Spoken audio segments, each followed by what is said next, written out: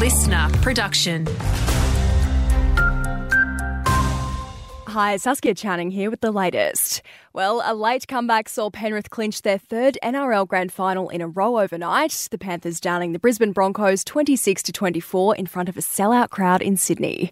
Speaking on 9 post-game, co-captain and Dubbo product Isaiah Yeo says it was unreal to be a part of. It was berserk. It was everything you want a grand final to be, I reckon. It's just the absolute pinnacle of rugby league, and to have sort of done 4 in a row now and win the last 3, mate, that's unbelievable.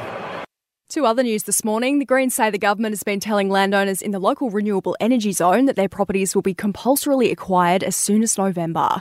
MP Kate Fairman says she's been contacted by concerned locals who say Energy Co has been sending out notices. She says the entire consultation process needs to be looked at. It's clear with this process, the planning approvals process is already a given. It's almost like it's being undertaken just to tick a box. In fact, it looks like it's going ahead regardless of what the community thinks about it. But Energy Co has responded, saying to date they haven't needed to compulsorily acquire anyone's land, and that will only happen if an agreement can't be reached.